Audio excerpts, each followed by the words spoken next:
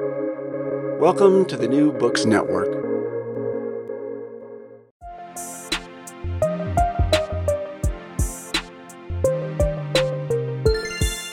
Hello, and welcome to Novel Dialogue, a podcast sponsored by the Society for Novel Studies and produced in partnership with Public Books, an online magazine of arts, ideas, and scholarship.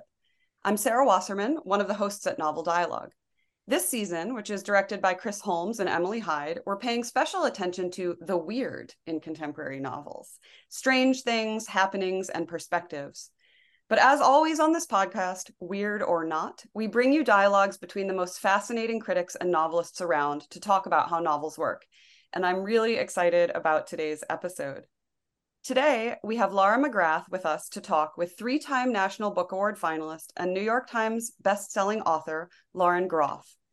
Lauren is the author of The Monsters of Templeton, Arcadia, Fates and Furies, and Matrix, as well as the short story collections Delicate Edible Birds and Florida. We're recording this episode just a few days before the release of her newest novel, The Vaster Wilds, which tells a harrowing and beautiful tale about a servant girl escaping from the Jamestown, Virginia settlement in 1609. Reading it solidified the opinion that I had personally after reading and teaching Matrix, that I don't think there's anyone today writing word for word better sentences about nature and solitude. Welcome to the show, Lauren. Thanks so much for being here. Laura McGrath is a literary critic, writer, assistant professor of English at Temple University, and a National Endowment for the Humanities Fellow. She is currently at work on a book called Middlemen, Literary Agents and the Making of Contemporary Literature, which is under contract with Princeton University Press. Her work on contemporary fiction and the publishing industry also appears in The Atlantic, the Los Angeles Review of Books, and Public Books. Laura, thanks so much for being here today. And since I'm really just the middleman here, I'm happy to turn things over to you now.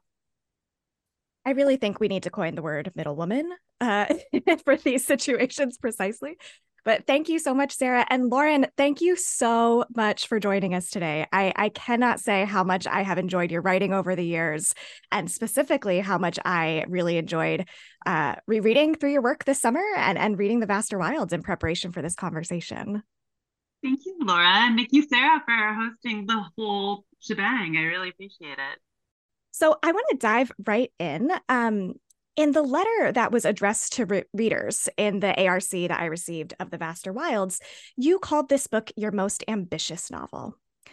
And this is a really big statement, I think, for a writer like you, who I think of as just massively ambitious always. For a massively ambitious writer to write a really ambitious novel it's a big statement. But The Vaster Wilds is also, in one reading, not the only reading, but in one reading, one of your quietest novels, right? A protagonist who is mostly solitary, a narrative that is driven by introspection, that's got very little present tense dialogue. And so I wonder if you could talk a little bit then about what ambition means to you. I love this question because when it is applied to women in general, it is pretty much negative. Usually, when we see, Becky Sharp in Vanity Fair is an ambitious woman. But I think for me, ambitious really means going so far beyond the things that you think that you can do that you end up in the realm of possible failure. So I think it's, if a man's reach can exceed his grasp, what is the heaven for? I think that you're sort of always reaching for the heaven. One of the things that I have loved most about your writing and loved most rereading you this summer is how each of your books is really kind of a thorough, just a wholesale departure from the last in many ways. And yet there's such consistent kind of classic Groff through lines, right? Faith and spirituality, nature. What's always persistent to me, like Sarah just said, is just at the level of the sentence, your work is just so like finely wrought.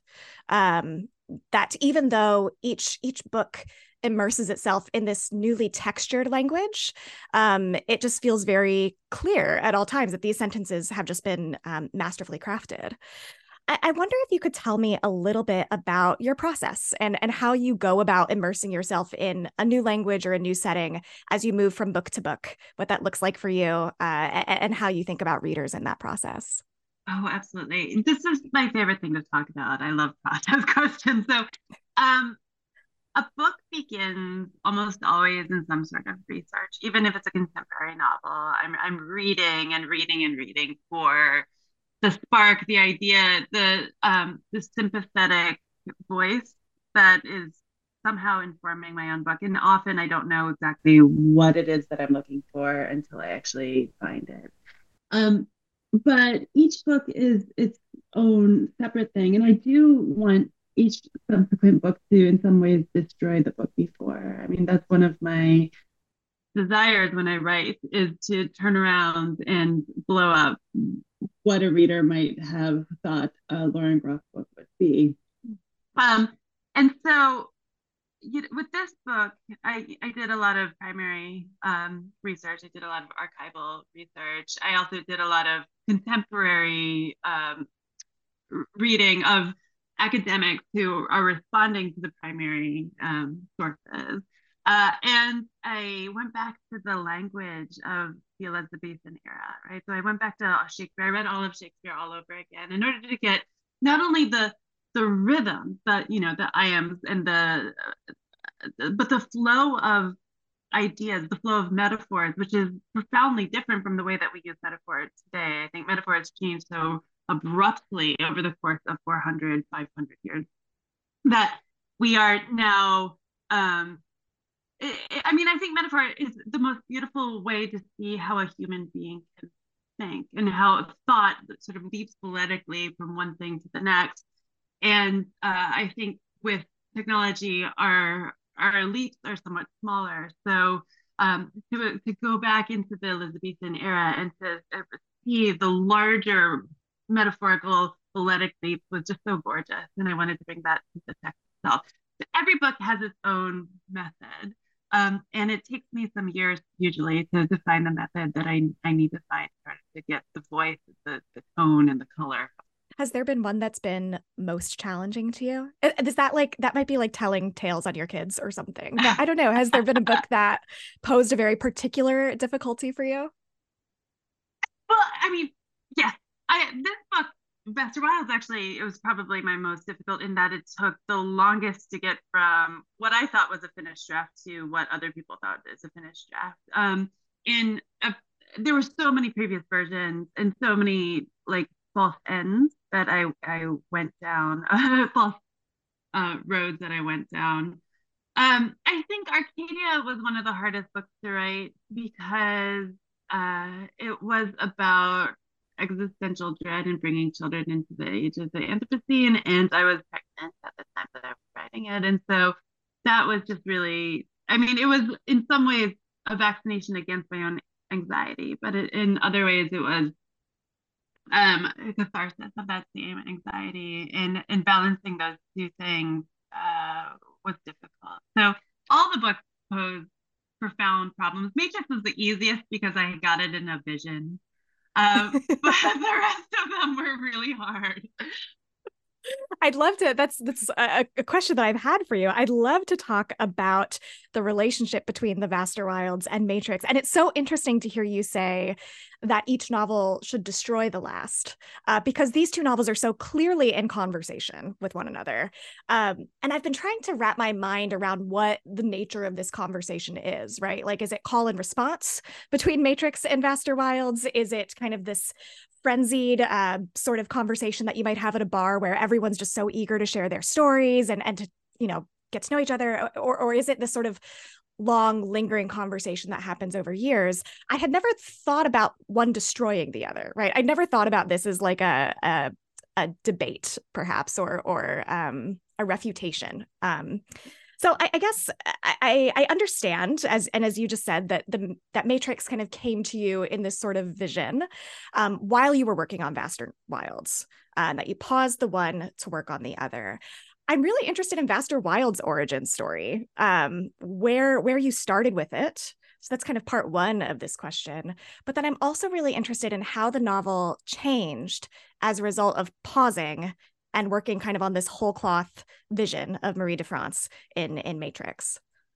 Well, just to clarify things, I didn't really pause faster. It was still living and I was still working on it. I was actually working on three different books, and I think of them as a triptych. You are so right to say that they're in conversation because they're intended to be a triptych as opposed to just individual autonomous books out in the world, which I want them to be also. I don't want people to have read any one of the books. But my overall vision, like the larger God's eye view, if I ever end up writing this gosh darn third book, is that I wanted to see almost like a stone skipping across the surface of water. I wanted to see about 1,000 years of religion and women and the Anthropocene and the beginnings of the Anthropocene within religion and the way that we got to where we are now. So the first voice, of course, would be Marie's in Matrix in the 11th, 12th century. And then 1609 with my character in Vaster Wilds in the third book, which I've written probably 8 separate complete drafts of, and I can't nail it yet. It may never happen. It may just be an imaginary third one, but someday possibly. So all of these books are talking under the surface, sort of like whale song, right? So it wasn't meant to be a trilogy, obviously, because the characters are so different and the subjects are so different, and even the style of the writing is different from one book to the next. But they're meant to thematically reverberate in a larger sense as a larger project. So what happened was in 2012, I was in a doctor's office and I picked up a Smithsonian magazine. And in it, there was this article on Jamestown during the starving time, which was a horrific time when I think 80% of the colonists died of disease and famine and violence and being hung up by the thumbs because they murdered their wives. I mean, really terrible things are happening. And in that article, there was a new revelation about how a young girl, a 14-year-old girl, her bones had shown evidence of cannibalism. And I was so blown away by that because it went against a lot of the foundational mythology of America that I had heard my entire life. And then I remembered over time slowly Mary Rowlandson and early American captivity narratives, particularly by women, because they were used by primarily men as agents of propaganda for Western expansion. And I thought how interesting those are, because even though as a 21st century reader that these are elements of propaganda, they're also compelling in and of themselves. Once in a while, you hear the actual voice of the woman slip through time and sort of touch you really deeply. And so they're really fraught and complicated texts. And I think that they are the start of the frontier narrative that we come to rely on as like universal American mythology. I mean, I think the cowboy narrative actually comes out of early American captivity narrative. All of this said, I eventually then reread Robinson Crusoe, and it was with the rereading of Robinson Crusoe that I thought all of these things came together, and I wanted to write a female Robinson Crusoe and anti-captivity narrative. Yeah, it's so interesting. I was reading with Mary Rowlandson kind of in the back of my mind as well. And with that in mind, I kept kind of expecting the generic trope of the moment of encounter, right? I kept expecting the moment in which she would be captured, or I kept expecting, Robinson Crusoe meets Friday. And of course, Native Americans are very active throughout this novel. They're very present, and the girl is very aware of their presence and comes to understand their presence differently over the course of the novel. But that was just one way in which you are engaging this genre and also just fully subverting it, really working with those expectations and turning the screw in this way of thinking about how these narratives might work told from the perspective of a young girl. I wonder if you could talk about maybe some other ways that you're thinking about this work in conversation with some of those early American narratives. Thinking about it, as you've just said, in a more female, from a more female perspective, thinking about kind of the difference in the ways in which Native Americans are being portrayed. What are some other conversations that you're having in this novel with early American frontier narratives? I mean, one of the primary ones, in addition to the ones I've already mentioned, is the relationship between human and nature, right? I mean, I think in general, those narratives see nature as enemy, just as the kidnappers were the enemies of the women. And I, you know, in this time and place that seems so sad and relentlessly wrong. So I wanted to change that. I wanted to make nature a source of conflict, but also a source of joy and beauty and wonder and delight. And there's abundance there if only she weren't so ignorant, right? If only she knew just a little more about the mass underfoot or the ground nuts, right? Or where to find more food. She could survive very easily in the woods if she just knew just a little bit more. So, I wanted to change this idea of dominance over nature that I think does animate and drive the Western or the frontier narrative now. Of course, the Western is really interesting. The frontier narrative is really interesting, the way that we've allowed it to sort of succumb to like a macho, anti-woman, anti-Native American, anti-nature, right? Like capitalist enterprise. And all of those things, just by the mere fact of putting a woman at the center of the book, a young girl at the center of the book, all of those things sort of fall to the wayside. Can I just jump in with a question that links some of the things that the two of you have been talking about? And it's a question about gender. So it's following directly on what you were talking about, Lauren. But so I am always a bit skeptical when people describe literature as quiet, because it seems like, except if they're talking about John Williams' novel Stoner, what they're really talking about is a novel by a woman and about female characters, right? But my experience of reading your work is that it is so devastating. I mean, in the best way possible, because it's like there's a quiet surface tension, to use your metaphor of skipping the stone, and then underneath there are powers and forces and all kinds of things roiling. And part of what I think you do so well is we never quite know when they will erupt, how they will erupt, but they're always there. And that for me, was very true in the Vaster Wilds. It's also true in short stories like Ghosts and Empties. But I wanted to ask if you feel like that is, I guess, how you experience your own writing or your own prose, what you're going for, but also how linked that is for you to the experience or to the attempt to describe the experience of being in a female body. That this question of where and when hostilities or violence erupt is linked to gender so intimately, especially in the Vaster Wilds.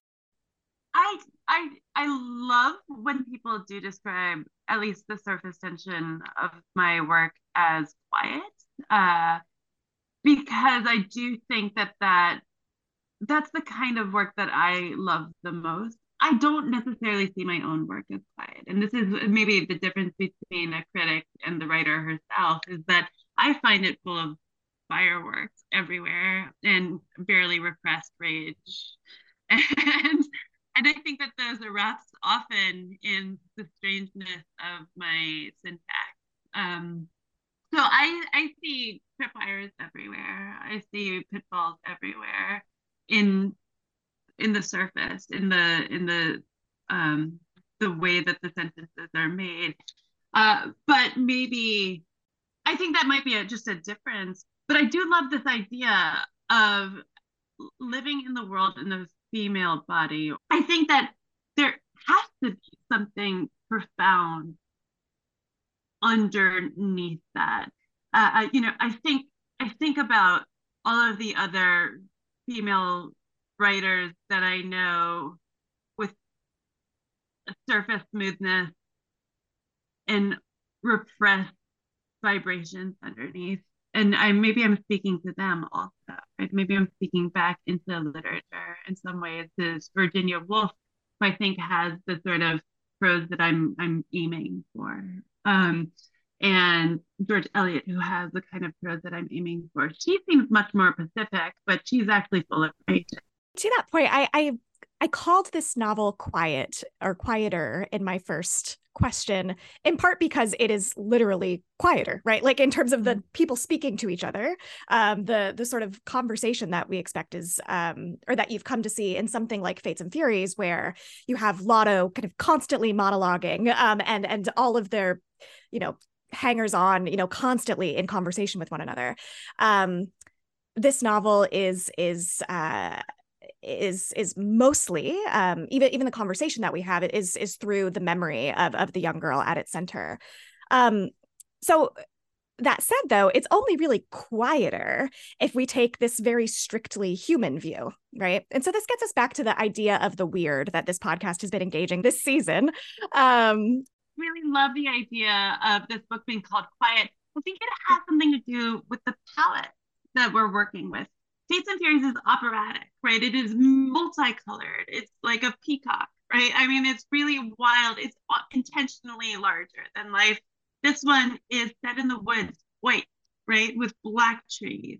I mean, there's red blood. And then there's very little other color. And I think this is really very important. And I think that there's an equation of quietness and loudness with the color aspect. I think it was John Ruskin who called color light, suffering, and joy. And that's what I'm trying to do in this book, right? And in all my books is sort of trying to find the color palette of the book to equate with the suffering and joy of what's happening within it.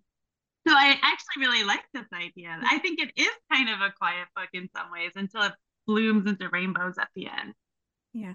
And maybe it's that end that I'm so interested in as we think kind of beyond the limits of human subjectivity, as we think kind of beyond the limits of human character or even human speech. There's a moment at the end, if you don't mind, I'm going to do this thing, which involves reading part of your book. I will do my best to not spoil anything for readers, but in which this young girl is reflecting on what she sees around her, as she does throughout the novel, but in a new and different way now. And you write that the earth itself uncovered its shining face, and to her now revealed itself in a litany of wonder. And this litany continues as she looks and sees all of these things around her and begins to understand them differently. And one of my favorite passages in the entire book is a few paragraphs down. And the stones, with their lives so slow that to all important moving creatures of animated life, they did appear unmoving. But even the stones, she understood now, did meet and mate, did erupt and splinter, did rub to powder, stone upon stone, and stone upon water, and stone upon air, so that in the long scale of their lives, the stones saw within themselves incredible vitality. And this seems in so many ways to be kind of the project of this book. And the project, I think, of your own investigation of thinking differently about nature, thinking about what went wrong in Genesis with our misreading of the idea of dominion. And so if this book is quiet in some ways, even though we love the idea and I'm totally game with calling it a quiet book, but it's also only quiet if we don't see what the stones are doing, right? If we can't embrace the sort of cosmic timescale. The literary critic Kate Marshall, kind of in the tradition of a writer like Marilyn Robinson, calls this a cosmic realism, or she might call this a sort of cosmic realism. And that was somehow, or some part of what I understood this book to be engaging in the way that you, at different points throughout the novel, are really interested in exploring a non-human subjectivity, right? Moments when the girl imagines how the duck will feel when it wakes up and discovers that its eggs are gone, or how the bear feels about, feeding its little cub this sickly thing. Could you tell us a little bit more about I mean, here's my reading of it, but like, what are you invested in these moments of non-human subjectivity? What are you trying to get us to? How is this kind of revising the domination narrative of Genesis that you are trying to rewrite? No, that is exactly what I was attempting to do. I do think I was maybe not subtly, but I was trying to keep the centrality of the human out of the narrative of the world, right? Um, because I don't know if you have friends who are geologists, but I do, and it's so lovely to be in nature with them, right? Because they will talk about time as though they're sitting on Mount Olympus with the gods, right? Time is not a human scale thing. We are just mere ants, right? Time is this glorious, great, beautiful tapestry in which we are just a single thread. And to see this limestone bluff and to be able to see sort of the layers and the foldings and understand time in a different way was really gorgeous. We are so trained to see narrative as a human thing, right? Or time as something sitting around the human. And I do think that opening up the perception of these great existential mysteries to something beyond the small human will be the thing that allows us, if we can, in time, save life on this planet, save human life on this planet. One of the other beautiful things that I learned is that there's this Japanese drilling company or endeavor that is drilling deep into the earth. And at every level that they drill, there's life. They have found life, which I find so meaningful and powerful and moving. And I think about this, and it seems to me if that is the case, then maybe humans removing ourselves from the earth is not as devastating and awful as we all believe it may be. Which is nihilistic, maybe, but it's also really embracing of other forms of life. There was a moment in the last quarter of the novel, I guess, where I noted this phrase. The girl is hiding behind a waterfall and she is trying to suss out what's around her. And again, this is a very terrible description so that I do not spoil for anyone what's happening toward the end of the novel. But you use the phrase that she sends out her attention. And that jumped out to me as a really interesting way of describing the sort of mental processes that she undergoes in this book. But it also, the more I thought on that phrase, the more it also seemed a way of describing what you are really interested in as a writer in really each of your novels. Sending out your attention to understand perhaps a sea monster in a lake, in Glimmerglass Lake, in the town of Templeton, or seeing the world through the perspective of a 5-year-old boy, paying attention to a wife, for instance, or in Matrix, I was struck by Marie's downfall in many ways. Comes from her inability to pay attention to much beyond her own capacity for creation, right? That she doesn't see the field mice that the labyrinth disrupted, that she doesn't see the animals that she displaced in creating this magnificent abbey.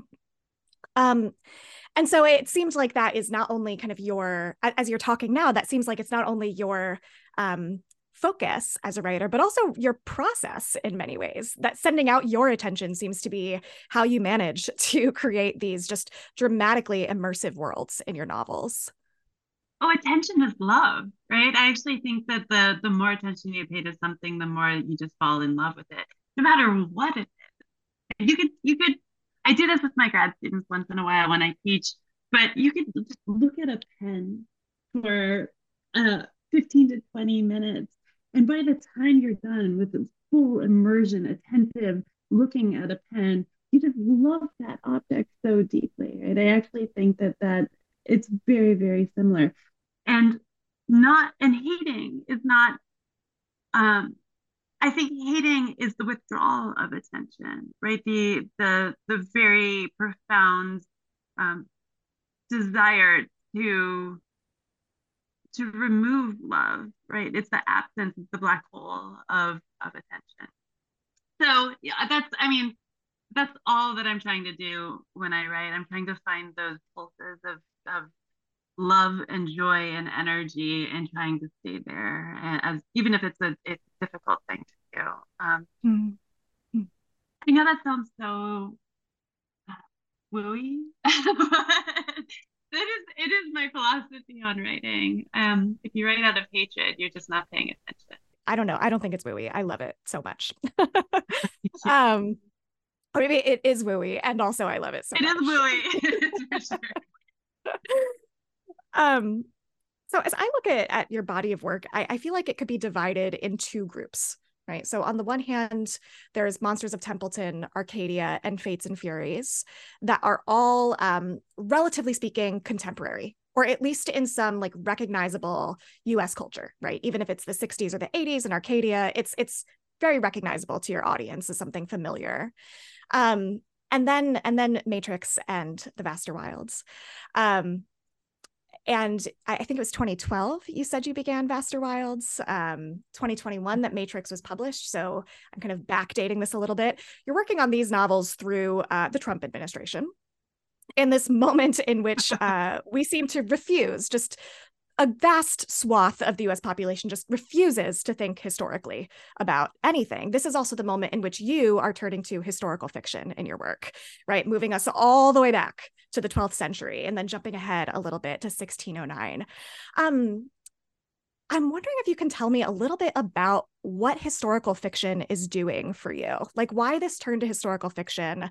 Why is this meaningful now for you, for readers? What's motivating that shift? That shift that I see, you might not see that as a shift in your writing, but the shift that I see in your writing. About 10 years ago, I sat in some graduate classroom and I pronounced that I would never write historical fiction again. And then I write these two books. I think, when I was in grad school in the early 2000s, historical fiction was seen as a lesser form of writing, partially because that is the gift of Henry James, who absolutely hated it and just sort of spread his hatred all over the rest of us. But it was seen as a conservative form, looking backwards without engaging with the present moment. And I think a lot of people's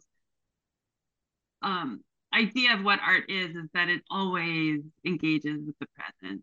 And I don't disagree. I actually do think that that's what art does, and subverts a lot of the narratives that we fall into just in a knee-jerk way.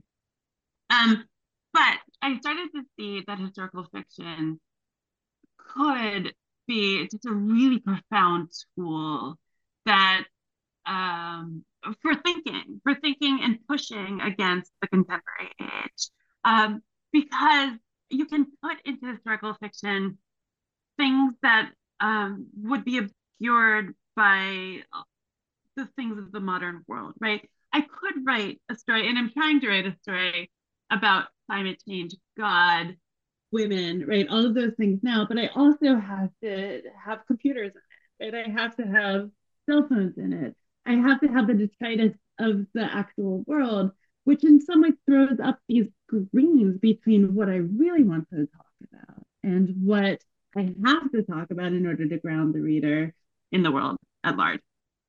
But historical fiction is one of these beautiful, beautiful things that can slide in sideways, right? A lot of the stuff that you don't think that you might be interested in. I feel like it is an urgency of contemporary writers of literature to address the climate crisis. I mean, if we don't do that, we're standing on the edge of a cliff, like pretending that the cliff doesn't exist at all. And that seems like the most unrealistic thing. But how do you do that without automatically turning off a reader who's already subject to their own anxieties about the climate crisis, right? I think that's the problem with a lot of nonfiction books about it. People choose not to pick them up because they don't want to feel worse about what is happening in the world. But if you say, oh, here's a book about nuns in the 12th century, you can still talk about these things. wherever there's a human, there is a change in the physical world, in the natural world, right? You make a fire in the woods, that fire is changing the woods. So the Anthropocene starts with a human. And so you can talk about these things slyly. I wanted to ask too, kind of relatedly, as we're thinking about the Anthropocene, about the role of religion and spirituality in the climate crisis, but then in kind of more broadly, the way that humans and nature interact. And about your interest in faith and spirituality and religion broadly in your writing. The last two books are really committed to kind of cleaving apart the two, right? That faith or that spirituality and religion are not the same thing. But I wonder if you could talk a little bit about where this particular interest of yours comes from and maybe what sort of tradition you see yourself writing in or with. Oh, yeah. Well, I don't see myself writing within a tradition. I think, I don't know. I'm just writing out of personal desire. I love a lot of writers who came out of maybe a religious tradition. I think of Tolstoy and Marilyn Robinson as people who are really deeply invested in the spiritual. And I really want to remember that God is the ineffable mystery, and God is not the attempt to define the ineffable mystery, which is what religion is. Religion is just trying to put eternity in words small enough that the human intellect can encompass them. And I think that is against the profound beauty and vastness of whatever we want to call God. I actually think it's anti-God, which may be more radical than we want to get into in this podcast.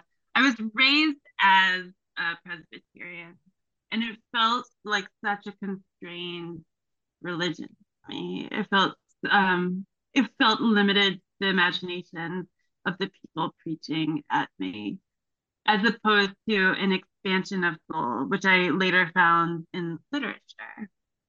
And then when I had my own children, I started wondering, literature just wasn't enough. It didn't match the hugeness of life, right? The creation of life and the protection of this life that I now had in my hands. And I started thinking about larger ideas of spirituality I'm not religious in any mode other than maybe whatever comes at the end of the Vaster Wilds is really close to what I believe of the world and of the great eternal gorgeous mysteries that we all should be engaged with on a daily basis without limiting it to religion. I had a similar trajectory to you, although perhaps a little bit reversed in terms of like denominational forms. So I was raised kind of non-denominational evangelical. And again, I found that to be so small and so constricting. And the ritual of liturgy in the Episcopal tradition was something that kind of unleashed a larger tradition. Now I find myself outside of that and trying to figure out what that means for my daughter in a way that is very similar to what you described, and we don't much need to get into. But I was really struck through reading Matrix and then thinking about the rest of your novels through the lens of Matrix, about the role that ritual plays in your writing, both for your stories, for your characters themselves, but then also for you as a writer. As I understand, you're a writer who's very committed to sort of ritualistic practices. Your daily practice seems to be very almost liturgical in some way.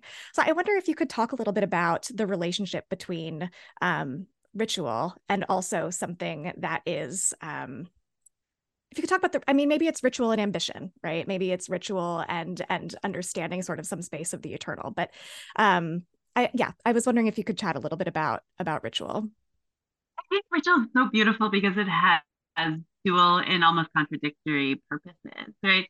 So it limits possibility by making the body go through a series of daily exercises that don't change, right? So that I'm not ever tempted to lie in bed because I just don't, right? That's just not in my ritual. Yeah, I get up, get coffee, go to work, meditate, and then everything happens in order. And so it takes away options in a really beautiful formal way, almost like formal poetry. Sometimes when you do formal poetry, it unleashes uh, the imagination to go in directions you never would have thought it could possibly go. So it's both a restriction and an expansion in a very, very profound way. I have to say, it comes out of my devotion to ritual comes out of two places. One is I do athletic things every day, but I'm no longer an athlete, but I was raised an athlete, right? And that is how you just get better. You just do the same things over and over again to the point of failure. And then maybe your point of failure grows a little bit the next day. So that it became really important to me to sort of replicate that in my working life. But it's also because I do have OCD. And if I didn't have these rituals, I wouldn't write anything. Right. So it's a part of my just brain chemistry that I have to do the same thing every single day. And that allows me the latitude to wander freely and to fail. It's paradoxical, but I love my rituals. I get so sad. I'm about to go on tour and I'm about to not be around my rituals, and it's going to be very hard. No, I love thinking about that in light of formal poetry. I was thinking about this rereading Matrix about Marie's initial lack of belief in many ways, right? She's Catholic nominally, but kind of comes to the Abbey without a particularly committed belief, and yet through ritual finds not constraint that she initially thought she'd find, but that unleashes these sort of revelations, these beautiful visions, and that strikes me as one way of kind of thinking about the interplay between these two things, that like the daily practice of sitting in the chair, drinking the coffee, writing the lines, also the mundane qualities of that to also kind of unleash this sort of allow access to an imaginative space that might not otherwise be available without those sorts of constraints.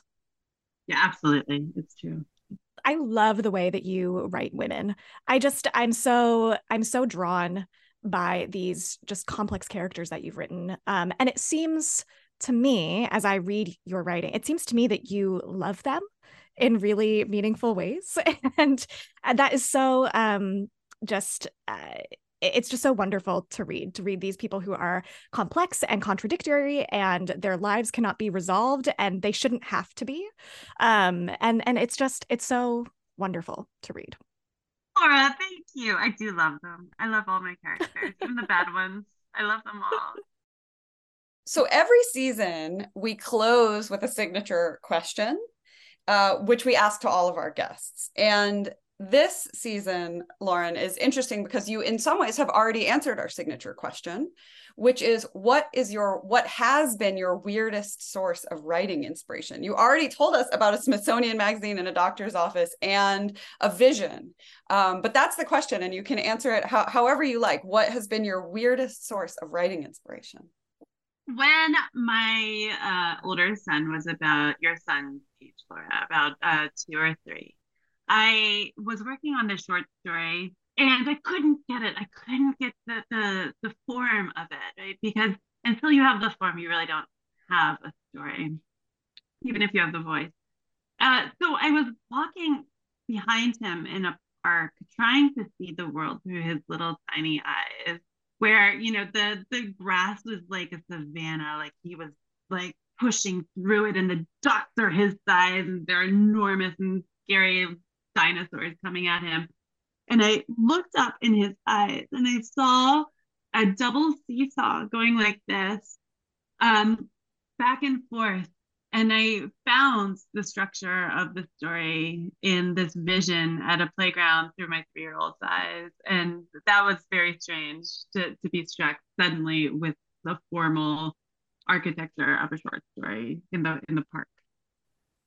That's amazing. It's a very beautiful, I love that. It's a beautiful weird, which is quite fitting from a person writing such beautiful prose. So thank you so much, Lauren, for joining us today. Thank you, Laura, for hosting this conversation. I just want to remind our listeners that you can buy Lauren Groff's books, including The Vaster Wild, in bookstores.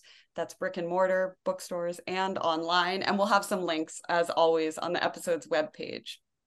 And as always, we are also grateful to the Society for Novel Studies for its sponsorship, to Public Books for its partnership, and to Duke University for its continued support. Hannah Jorgensen is our production intern, Rebecca Otto is our social media manager, and Connor Hibbard is our sound engineer. Check out past episodes featuring Ocean Vuong, Jeff Vandermeer, Ruth Ozeki, and many more.